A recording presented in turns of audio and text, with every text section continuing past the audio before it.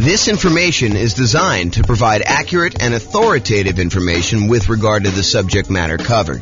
It is offered with the understanding that the presenters are not engaged in rendering legal, accounting, or other professional services. If legal advice or other expert advice is required, the services of a competent professional should be sought.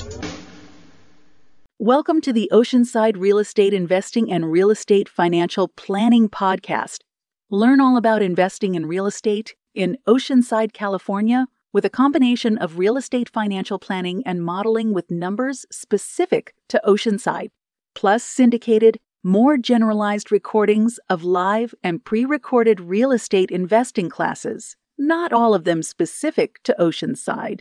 Be sure to stay tuned after the podcast for a message from our sponsors. Well, good afternoon and welcome, everyone. I am your host, James Orr, and I'm really excited today. Today is going to be a crazy new spreadsheet, new class. And so this class is called Rental Portfolio Return in Dollars Quadrants. It's a new spreadsheet you've got that allows you to track your entire rental portfolio's returns for all of the different quadrants you have: appreciation, cash flow, debt paid out, cash flow from depreciation, reserves, and it allows you to summarize that. Plus, it gives you some extra information about how those different returns are taxed and whether they're cash now, cash later, more speculative, less certain sort of stuff. So like we have like all those different things involved there. So you can go download a copy of the newest spreadsheet at refp.info/RPRIDQ. And RPRIDQ stands for Rental Portfolio Return in Dollars Quadrant. RPRIDQ. So refp.info, RPRIDQ. Oh my gosh. I'll put the link in the show notes. There you go. That's what we're gonna do. Okay, so as we get started, let me kind of give you some background information to understand like what is happening here and why this spreadsheet is so amazing and why you're gonna love it. So the Return in Dollars Quadrant is the trademarked visual representation we have of the different areas of return you get by owning rental property. So this is it on the screen. You've seen this before if you've seen a lot of my stuff, but basically it shows you the 4 different primary areas that you get return when you buy a rental property. The appreciation part of the return, which is the tendency for property values to increase over time. The cash flow portion, which is all of the income you're receiving on the rental property, usually from leases, minus all of the expenses: vacancy, property management, taxes, insurance, mortgage payment, maintenance, all that stuff. We subtract it out from what you're receiving as income, and what you're left over with is your net cash flow after all expenses. And so that's one of the other returns. The third return is debt pay down. If you've got an amortizing mortgage and you're making monthly payments or regular payments on that, then with each payment, a little bit of the loan is paid down and you owe less. The amount you pay down in principal is your return from debt pay down. It's the amount of return you're getting by paying down the loan each particular month, and your equity is increasing by that amount. And then the last one of the 4 primary are the tax benefits, which we typically refer to as depreciation, or in this specific case, we're going to talk about cash flow from depreciation, which is the after-tax benefit you get by owning this particular rental property. And then in the middle, we usually visualize this and show you the total from those 4 areas of return. Now, when we look at that graphic, a lot of times we're like, well, what time period does this cover? And really, it depends. So these can be both forward-looking, as in like we're looking at the returns we're going to get in the next year on a property, or they may be that we're going to look at the returns we're going to get over the lifetime of owning the property. So really, the time periods can be forward-looking, or we can look at this and say, hey, what did I earn in the last year from owning this particular rental property? So it could be backward-looking. The most common that we use is how much will your property appreciate, have cash flow, pay down on the loan, and have tax benefits from owning the property in the form of cash flow from depreciation over the next year. That's the most common version, but we can do any other version you want. We can do over the entire ownership period. We could do the next 11 years as some arbitrary number, or really whatever you want to do. And this is really a, in quotes, pro forma, or the form that this will take, or another fancy way of saying that, another like more common way of saying that is we're guessing what the return is going to be in the next year. Like when we buy a property, do we know what the property will appreciate in the next year? Absolutely not. A lot of times we're guessing as to what that will be. Do we know how much the property will cash flow next year? Well, when we know the lease amount, a lot of times we know the expenses that are fixed on the property, like taxes and insurance and, things like that. But do we really know what the maintenance is going to be on the property? No, we can set aside a fund for maintenance. Do we really know what the property management is going to be on that property? No, we can guess if it's in steady state and the property is kind of just humming along and no real big issues. But there can be unusual things that happen in a property, different maintenance, different vacancy, different property management fees. In fact, there could be other like HOA things, like special assessments and stuff like that. So yeah, we're always guessing, even with like things like cash flow. What about debt pay down? Yeah, in most cases, unless you're making extra payments on the loan, your debt pay down is going to be relatively static. And also your cash flow from depreciation is going to be known because in most cases, unless you're accelerating that or it's ending, we know what it's going to be because you bought the property and you know what it is once you set up the depreciation schedule. So a lot of those things are going to be fixed, but for the most part, those are going to be guesses as to what's going to happen in the future. And we call that pro forma, the form that it will take. And really, it's a fancy way of saying we're guessing as to what the returns are going to be doing that. Now, when you're looking backwards, we know, right? You look backwards and you say, okay, over the last year, exactly how much did this property appreciate? At the beginning, January 1st of the previous year, what was it worth? And then January 1st of this year, what is it worth? And we can look at that exact thing. We can look at exactly how much cash flow we have by looking at what we collected and what all of our real expenses were on the property. We can look at exactly how much we paid down in the loan by looking at the mortgage balance on one date and looking at the mortgage balance a year later on the next date. So we can do those and be very accurate with it, looking backwards, but it's hard to do in the forward, kind of like looking forward into the future. Now, there's a variation of the return in dollars quadrant. There's the normal one where we talk about appreciation, cash flow, debt pay down, tax benefits, and then the total amount in the middle. But if you're really thinking about investing in rental properties, it would be very prudent for you to invest with reserves. Another way of saying this, and I don't usually use strong language like this, and I don't usually get all up in your face and stuff like that, but I'm going to use some very strong language here and be very deliberate about this. You would be stupid to invest in real estate without setting aside adequate reserves. And I feel that strongly about it because you really do need to have reserves for the unexpected things that come up. So if you're like investing in this stuff and you are not taking into account reserves, you're probably doing it wrong. And so if you're just looking at your return from appreciation and cash flow, debt pay down, tax benefits, and you're trying to calculate what your return is on, like, let's say a certain amount that you have invested or the amount of equity you have in your property, and you're ignoring the fact that you need to have 6 months of reserves or 12 months of reserves or 24 months of reserves or whatever you set aside for reserves, if you're not taking into account that extra amount for reserves, you're probably not analyzing your deals correctly. This is sort of like the white lie that we tell when we go to cocktail parties. We say, my investment property is doing amazing. I've got no money in the deal because I bought it with a no money down loan and I'm getting this amazing return on it. Well, you wouldn't ever buy that property without having a certain amount in reserve, 6 months of reserves or 12 months of reserves or 24 months or 36 months or whatever it is in reserves. So the fact that you think you're investing in this thing with nothing down is not true.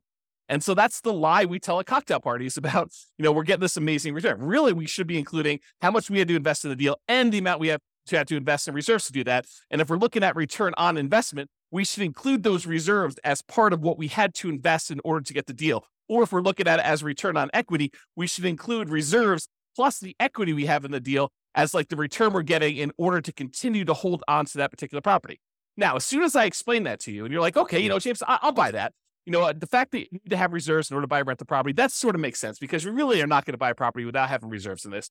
Well, as soon as I tell you that, now you have a certain amount of money you have on reserves. We really should look at what we're earning on those reserves that are sitting on the sideline, whether it's savings accounts or CDs, or if we're going to get really risky and do like stocks or bonds or whatever we're going to do in that thing. We can look at the return we're earning on the reserves as an extra return that we are getting by having this property as well. Because if you're going to have the reserves set aside, if you're going to have $10,000 or $20,000 or $50,000 or $100,000 or more, depending on how many rental properties you have and how much you're setting aside in reserves, but if you're going to have that large chunk of money sitting on the sideline, you really should take into account the money that you're earning on that reserve as part of the property. And so whatever you've allocated to a specific property, you should take that return that you're earning on the reserves you have invested elsewhere, no matter what that's invested in, and include that in your return. So we have a different variation of the return in dollars quadrant where we talk about the return we're getting from appreciation, how many dollars the property went up in value, the return we're getting from cash flow, how many dollars of cash flow do we get in that next year as an example, or how much do we pay down the loan in that year from debt pay down, or how much we got in cash flow from depreciation for owning this particular property. And then in addition to that, the variation with the one with reserves says, how much did we earn on the reserves that we set aside to own this property? And so we have a version of this where we have the 4 primary returns: appreciation, cash flow, debt paid down, tax benefits. And in addition to that, we have an additional one for reserves on the bottom, which is sort of your base of all the things that you kind of need that in order to continue to make this investment elsewhere. And then that gets included in the total as well. So that's why we have a different version for reserves. And that's why you will see on the spreadsheet, there's a section in there for reserves. It's not the amount you have in reserves. It's the return you're earning on the reserves you have set aside in order to own this property. Okay. So there are 2 flavors of reserves. And this is just sort of like by definition. It's like how we define the kind of return in dollars quadrant plus, R6 is the 6-month reserve version and R12 is the 12-month reserve version. But, you could arbitrarily say, hey, look, I'm actually going to set aside 24 months of reserves on all my properties, and I'm going to keep it into a savings account, and which I'm only earning, 1% or 3% or 4% or whatever you can earn at the time by doing that. The 2 flavors we have by default are this 6 months of reserves version, which we assume you're keeping in something really, really safe, like a savings account or a CD or something like that, where you're earning a very small percentage. And we've arbitrarily picked 1% as an example from this. Or you have 12 months of reserves. You have, at least twice as much as you think you might need if you were going to keep it in something safe, but you're going to be able to invest the majority of that in something a little bit more risky, like stocks or bonds. And we're going to just arbitrarily say, not that you're guaranteed to earn 8% in the stock market. We're just arbitrarily going to say you're earning a higher amount. And we picked 8% as just sort of like really rough number to estimate what you might earn in the future by keeping 12 months of reserves on the side. And this class was not intended to be a whole class on reserves. It's really just sort of like touching the surface of this discussion to show you why there are 2 different flavors of the return in dollars quadrant. One where we keep 6 months of reserves and we're earning 1% on that money, and another one where we keep 12 months of reserves and we're earning 8% on that money. And I've showed you 2 different examples of how the returns might look on the same property where you do 6 months of reserves or do 12 months of reserves. And one thing I will point out is the amount you earn from appreciation and cash flow and debt pay down and tax benefits, the dollar amount you earn on all those does not change if you have 6 months of reserves or 12 months of reserves. What does change is the amount you earn on the reserves. And I'm going to pause for the briefest moment and let my puppy out because he keeps on coming over to me and then he walks over to the door and he's getting to be old. He's like 15 years old. So 1 second.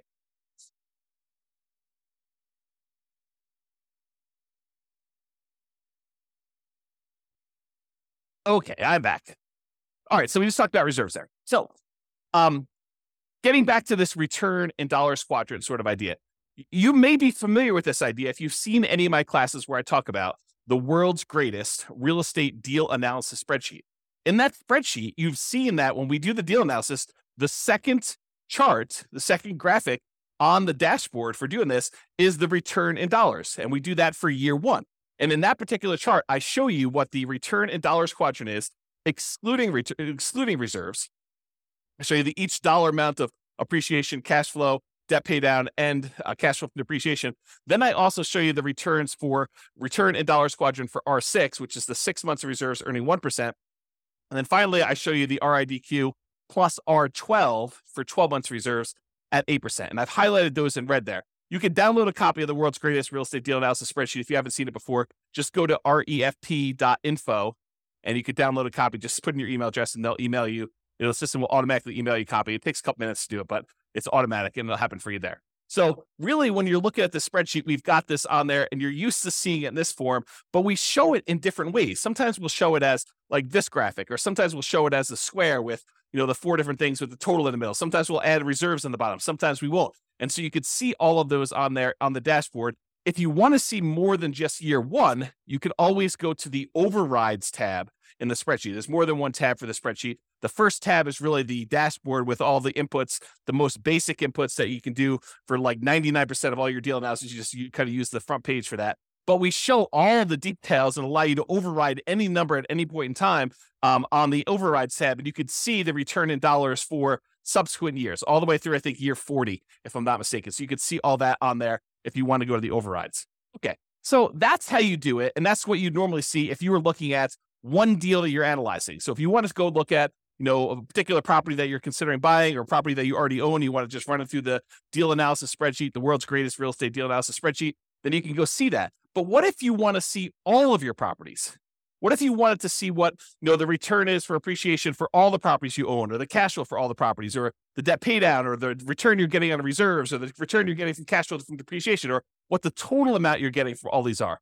Well, if you have access to the real estate financial planner software, you can see your entire portfolio starting at any point in time. You can see it from the very beginning when you start analyzing. You can see it 10 years in the future, or, year 17 when you're going to actually retire, or, year 22 when you're going to start collecting your Social Security. You can look at what your portfolio would look like, a snapshot of that, any point in time using the real estate financial planner software. And you can see it in kind of like 4 major views. The first view is you can see it in this sort of like stacked column where each individual property, it shows you the breakdown of how much you're getting in appreciation, how much you're getting from cash flow, how much you're getting in debt pay down, how much you're getting from cash flow from depreciation, how much you're earning in reserves. And it shows you each individual property stacked side by side so you can compare them very easily and see what they are. Or you could see any individual property using the more traditional kind of like graphical 4-quadrant thing with the reserves at the bottom, showing you the total amount and how it breaks down for each one of your different returns, the dollar amounts you're earning from each of those. And in addition to that, if you're like, hey, I want to just see one number for my entire portfolio, all the rental properties I own at that given time, we have a version of that return in dollars quadrant, where it sums up all of the appreciation you're getting from all of your properties, all of the cash flow you're receiving for that entire year for all of your properties, all the debt pay down, all of the tax benefits or cash flow from depreciation, all the amount you're earning in reserves, for a total amount in total for all of your properties in your portfolio. And then, of course, if you'd rather see it more of like a table format, we've got that view as well in the real estate financial planner software. And you can access that. Just go to refp.com or realestatefinancialplanner.com, and you can access that software if you have access already. But what if you don't have access to that? Well, that's why we are introducing the rental portfolio return in dollars quadrant spreadsheet. This works in Excel, might work in Google Sheets. I don't know. I didn't test it there. I can't guarantee it might work in whatever the Apple version of Excel is, but I built it in Excel, and that's what we designed it for. And so I know that it works there. But really what this does, it allows you to go in here and enter in all your different properties, then write down all the different appreciations you have for each individual property, all the cash flow you're earning from each individual property, all the debt pay down you're estimating you're going to earn for that particular year, all the cash flow from depreciation you're going to get, and how much you're earning on all the different reserves. Then it will total up how much you earn from all of those things by property and give you totals for all the appreciation for all the properties, all the cash flow from all the properties, all the debt pay down, all the cash flow from depreciation, all the reserves, and then the total for everything for all properties as one big number at the end. And in addition to that, we kind of break down, which I'll go over here in some detail here, about when you receive the money and whether it's speculative type of return or a more certain type of return. And I've also added something that I don't think I've added before on any of our spreadsheets. I think this is new. I create so much stuff, sometimes I forget what I put in other things, but I think this is brand new. When it is taxed, so all the different returns and when they become taxed and how they are taxed, because different returns are treated differently from a tax perspective. And so we'll go and we'll look at all that, but I just want to show you what the spreadsheet is and we'll go over details. So how do you use this spreadsheet? Super, super easy, super simple. I tried not to make it really complicated. I may in the future combine different spreadsheets and make them all interact and stuff like that. But I wanted to keep this super straightforward for somebody who's just like, I just want to see the return in dollars quadrants. I just want to look at that. So instructions are this. You enter in your property address. You pick a time frame. Usually it's going to be what's going to happen in the next year, but it doesn't have to be. It can be like, hey, what happened last year or what's going to happen for the next 10 years with this property. You decide what period of time you want that to be. And then you enter in your estimated numbers for appreciation, cash flow, debt pay down, cash flow from depreciation, and the amount you expect to earn on your reserves for that particular property. And then you update this as frequently as you desire. So you want to do it once a year? Great. You want to do it every month? Great. You want to do it every 6 months? Whatever you want to do, it's designed for you to use as a tool, as a little dashboard for you to keep track of how your properties are performing when you do this. Okay. So that's as simple as the instructions are. And then it does some calculations for you and helps you and displays it in a really nice way. So let's just talk briefly about how you're going to calculate some of these things for the different things you're going to do there. Let's first talk about appreciation. For putting in the number for appreciation, you enter in your property, you decide you're going to do for the next year in the future. For doing appreciation, you usually take the value of the property and you multiply it by what you're estimating the appreciation rate will be. So for example, if you had a arbitrary number, $250,000 property, and it was expected to appreciate at 3% per year, you'd take $250,000 and you multiply by 0.03, and you'd get $7,500 is what you expect that property to go up in value in the next year. That's the only way you calculate it. It's really simple to do that. If it's 4%, you use times by 0.04. If you think it's only going to go up 1%, you do 0.01. If you think it's going to go down in value, you can multiply it by negative point something. So whatever you want to do, you can do it that way. If you want to get fancy and you're kind of like an advanced Excel person, you could totally use a formula here. You could use equals, and then you put the price in there and you multiply it by whatever the percentage you've gotten there is, and it will then calculate what it happens to be. Then at the end of the year, you come back in and you write down what the new value is, and you could change the appreciation rate. You just kind of keep updating your formula if you decide to do it that way. That's appreciation. Cash flow. What we usually do for cash flow is you take the estimated cash flow after calculating all your expenses, like, vacancy, property taxes and insurance, property management, any utilities that you're paying as the landlord. You don't include tenant paid utilities, any maintenance on the property, and your mortgage payments if you've got any of those. So for example, you might have a property that has $200 per month cash flow after all expenses, and you enter that $200 times 12 to get a yearly amount, or about $2,400 for the year as an example here. If you don't know how to calculate this, don't stress. Just use the world's greatest real estate deal analysis spreadsheet. Just go download at rafp.info, and you can go ahead and do that, analyze your deal, and it will tell you what the cash flow is. It's the first graphic on there that you can go and just put in the cash flow for that, and then multiply by 12 in order to figure out what it is there. So you don't have to worry about calculating this manually. Just use the world's greatest real estate deal analysis spreadsheet, because it does all those calculations for you, and then just enter in the numbers that you've got there. All right, for debt pay down, usually we'll estimate how much you're paying down on the loan in the next year. Now, you can estimate this, which is really just an estimate because it's not going to be exact, by looking at the amount of principal paid in the most recent mortgage statement. So you go look at your mortgage statement, it'll say, look, you paid this amount in interest and this amount in principal. Just take the principal amount, multiply by 12, and it will give you an estimate of approximately how much you're going to pay off in the next year on that particular property. Now, if you've got an amortizing loan, this is typically going to be a low, conservative estimate, since the amount you do pay on the loan when you have an amortizing loan does tend to increase with each mortgage payment that you make. The more you pay down on the loan, the lower the balance is, the lower the interest that you have to pay on that particular month's payments. And so usually the amount of principal you're paying increases. It goes up with each payment you make. So this is going to be conservatively low. And you can really go look. If you're doing this in reverse, you say, look, what did I do over the last year? You can go look at the last 12 months of mortgage statements and add all those up as to how much you paid in principal if you want to do it that way. For looking into the future, it's close enough if you take the number for the last month and just multiply by 12. Sure, it's going to be off, but it's going to be conservative, and I think that's close enough for what we're doing there. So, for example, if you look at your mortgage statement and it says you paid $100 in principal on your last mortgage payment, just multiply that by 12, get $1,200 in principal for the year, and you enter that dollar amount in there. You could, if you were really an advanced Excel user, you could use a formula in here in order to calculate exactly how much your mortgage payments would pay off in a 12-month period. There is a formula for doing that. I'll just give you that hint, but you need to be an advanced Excel user to want to go in there and actually set up the formula to do that calculation for you. I will tell you, I personally don't think it's worth the effort because these are all going to be estimates anyway.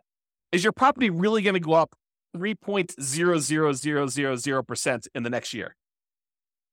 The chance is almost zero that it will go up exactly 3.00000%. It's going to go up a little bit more than 3%. It's going to go up a little bit less than 3%. Might even go down a little bit depending on what the market conditions are doing. So we're guesstimating. We're estimating what this might be in the future anyway. So it doesn't matter if we're like accurate to the seventh decimal place when we're trying to figure out how much you're getting in debt pay down. And yes, it is going to be conservatively low, but this just gives you a rough idea of approximately how much you're getting on a property when you do this. Okay. All right. The next one is cash flow from depreciation. You can usually find this number on your tax return, or you can estimate it based on how much you paid for the property. This is not intended for me to be like a whole class and how to go calculate cash flow from depreciation. If you don't know how to calculate it, really simple solution. Just go use the world's greatest real estate deal analysis spreadsheet.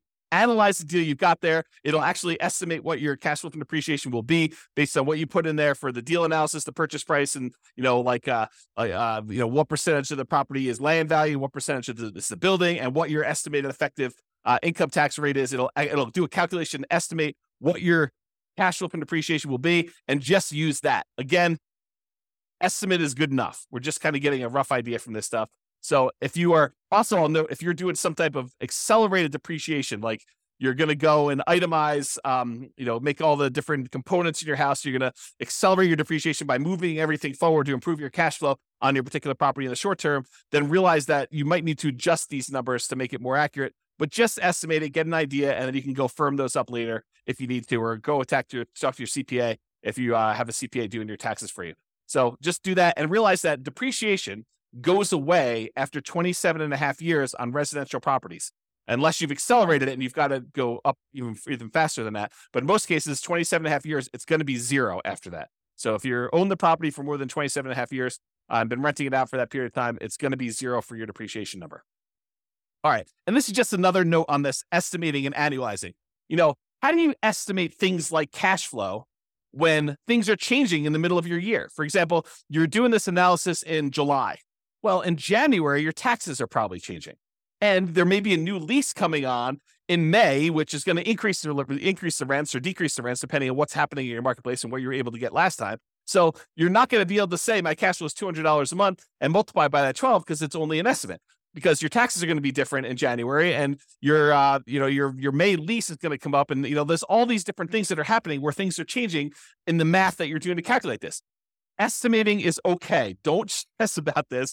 This isn't like precision forecasting to begin with. Your property expenses like maintenance are also likely to change. They're going to be different than what you're estimating anyway. So don't worry about it. Just kind of use some rough numbers. We're trying to get like a ballpark of how well this is doing.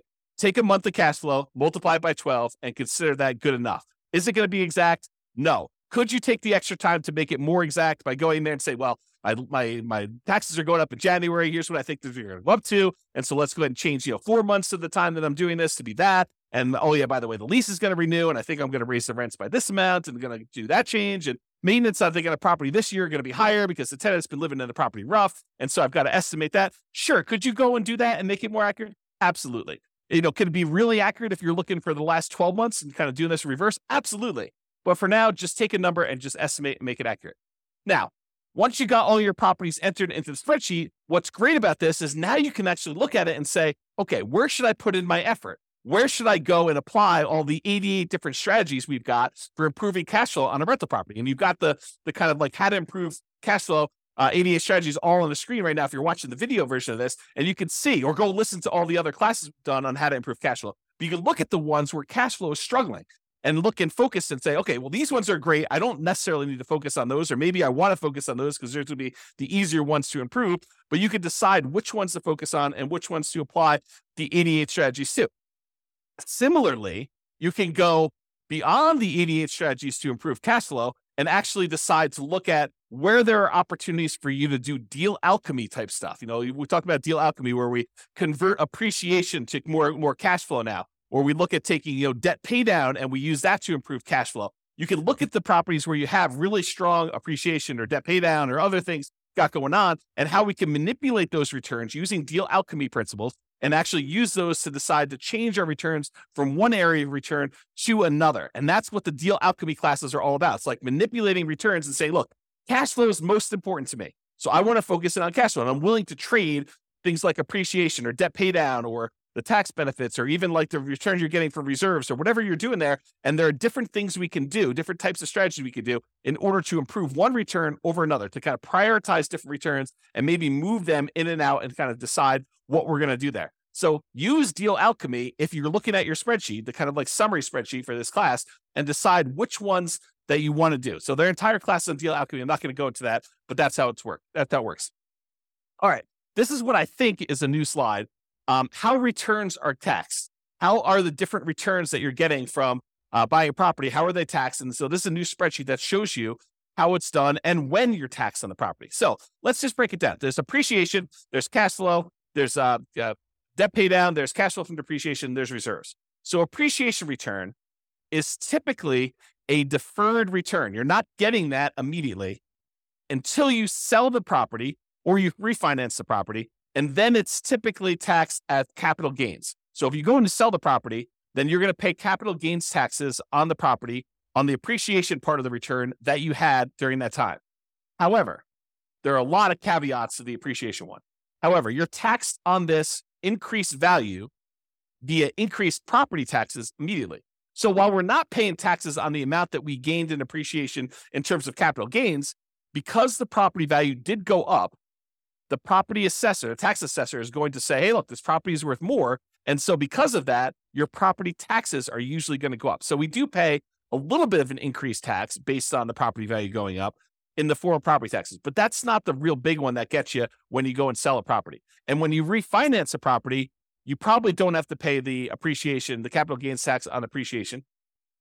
But if you actually go and sell the property, you will, unless you may be able to defer the property taxes, the taxes, the capital gains taxes on the property when you go and sell it by doing a 1031 tax deferred exchange. It doesn't eliminate your taxes, but it defers them to later. And there are lots of rules and regulations, so it does not apply on 1031 exchanges, but really just realize that you can actually defer the capital gains taxes even when you sell the property by doing a 1031 tax deferred exchange.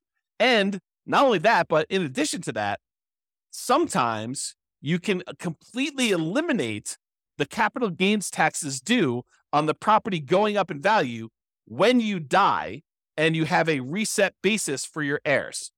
So the property went up in value $1 million since you owned it, but you then die, you pass on the property to your heirs. Well, now their basis, the amount that they're starting from to figure out how much capital gains they owe, becomes that new $1 million higher valuation, not the one you had before. And so there are no capital gains taxes due on that dollar amount. And there are all sorts of like rules and stuff like that and taxes on your estate and everything. I'm not going into that, but realize that this property, the capital gains due on any appreciation gains you have, may be completely eliminated when you die if you have a reset basis for your heirs. Not that that's a good solution for getting rid of the taxes on a particular property.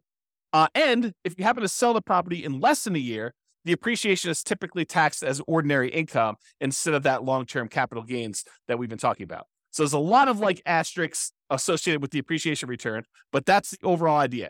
It's deferred taxation, and it's typically taxed as capital gains with a lot of like asterisk caveats to those things in there. Let's talk about cash flow now. Cash flow, after all your expenses, is typically taxed as ordinary income in the year that you earn it. So the year that you get that cash flow on the property, you're typically paying taxes on it, and it is typically taxed at an ordinary income tax rate. Debt paydown is typically taxed as an ordinary income in the year that you earned it. So the amount that you pay down that loan, that amount is usually taxed.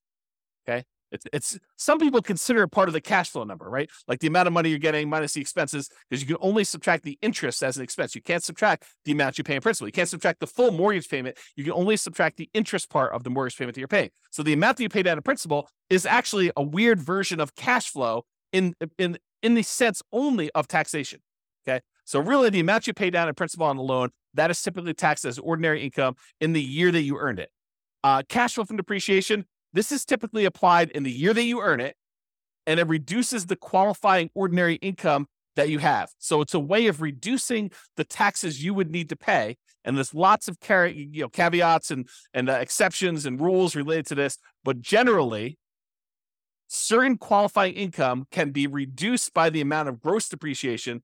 And if you figure out how much that gross depreciation was, you multiply it by your tax rate, you could find out how much extra money you have in your pocket at the end of the year by not having to pay those taxes in. And that's what we're calling cash flow from depreciation. It's the dollar amount that you didn't have to pay in taxes by owning this rental property. Okay.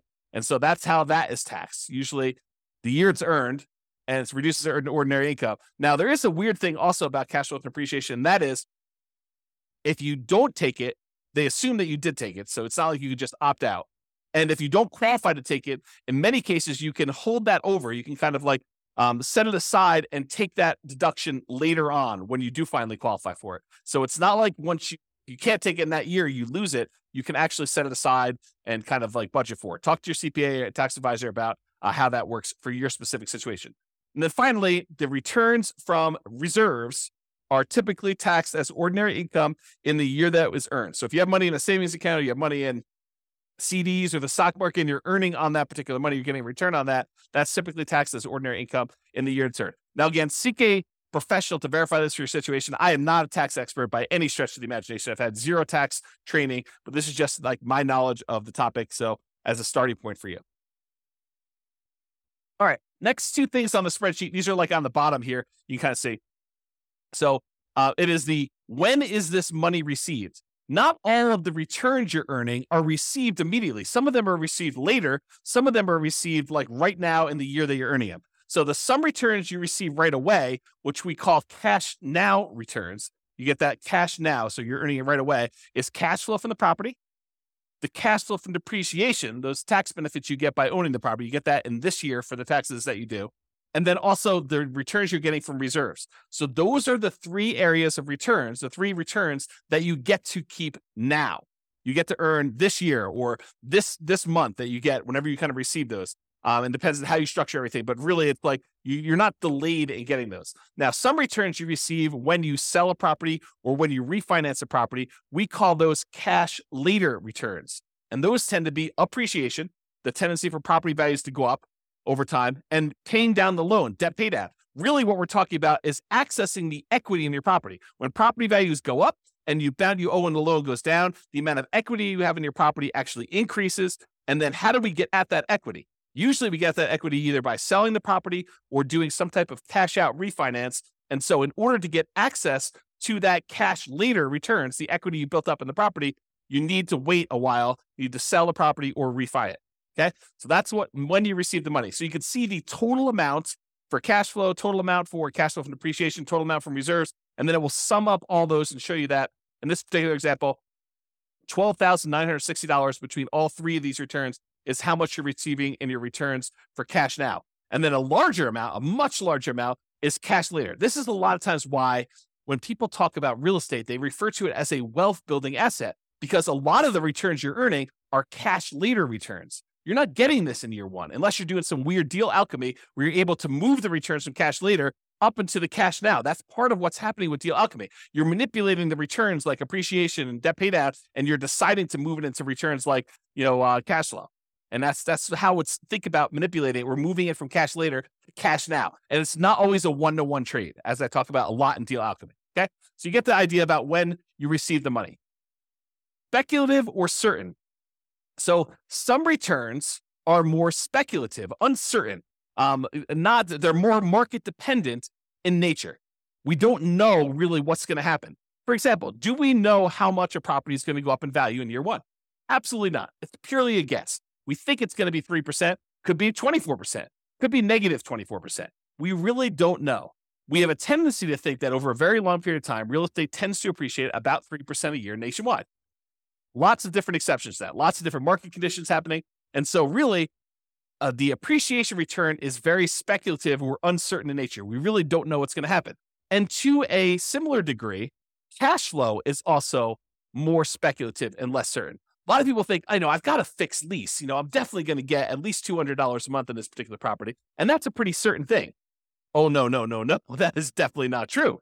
I mean, you could have a tenant who, stops paying on your mortgage, then you're not getting $200 a month, or stops paying on their lease rather, and you're not getting that amount of money. Or, there's a lot of maintenance on the property. You need a new roof and that's $10,000. And you thought you were going to get $200 a month. Well, now you're negative $7,500 for the year when you really think about that. So no, cash flow is not that certain. It is definitely more speculative. And who knows how much rents will go up in the future. They might go up 3% next year. They might go up 5%. They might go up negative 5%. They might go up negative 10%. We really don't know. It's a lot of market dependency there. There's a lot of market speculation and risk and uncertainty. There's a lot of variation in what we're going to see. That's another way of describing this is like how much variation are we likely to see in these things? Similarly with reserves. Sure, you could go and invest your reserves in like a CD where you get a guaranteed 1% return on your money by having the CD. And in that case, I could probably make an argument to even move this from more speculative, less certain to less speculative and more certain in terms of reserves. But if you're taking this money and you're investing in something like bonds or to a greater degree the stock market or crypto or anything crazy like that, where you're going to actually get a much wider variance of different returns you might get, it is definitely more speculative and less certain the return you're getting there. So the returns that we think of as more speculative in nature, market dependent and uncertain are appreciation, cash flow, and depending on what you're investing in with your reserves, the reserves, okay? And then we add up those three and we show you the total amount of the more speculative, less certain returns you're earning are $80,781 is like based on the spreadsheet with the example numbers, which you should just write over and replace. I put sample numbers in there so you can see how it works, but the idea is just overwrite them with your own stuff. Now, some returns are less speculative, they are more certain, and they're closer to being, in quotes, guaranteed. Not anything in life is guaranteed, but these are they're more closer to guaranteed than the other returns we've talked about so far. So, for example, debt pay down. The amount you pay down on a loan is contractually determined. So when you get your mortgage on a property, you're agreeing to pay, 360 payments over this time period of this amount. And then you can go look at, well, in payment number 1, this amount of principal is being paid off in payment number 1. If I make the payment in payment number 2 on time, then this amount is being paid off and payment number 3. And so it's pretty much locked in as to what you're going to get. It doesn't matter if property values go up or property values go down or rents go up or rents go down. If you make that mortgage payment as agreed, you're going to get this return from debt pay down. It doesn't matter what the market is doing. It's contractually agreed to between you and the lender as to the amount you're getting from debt pay down. Can you choose to pay more? Sure. Can you choose to not make your mortgage payment and then you're not actually making a thing and you're not going to get that return? Absolutely. So it's not guaranteed and like it's guaranteed. It's like if you're making payments as agreed, you're very likely to get that particular return from debt pay down because it's a contract between you and the lender with certain terms as to how that's all going to work. The next one is cash flow from depreciation. This is based on tax law.